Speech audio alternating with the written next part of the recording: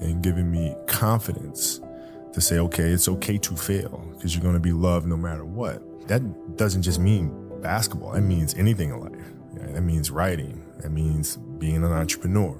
That means having the confidence to go for it. What I try to do is just try to be still and understand that things come and go. Emotions come and go. The important thing is to accept them all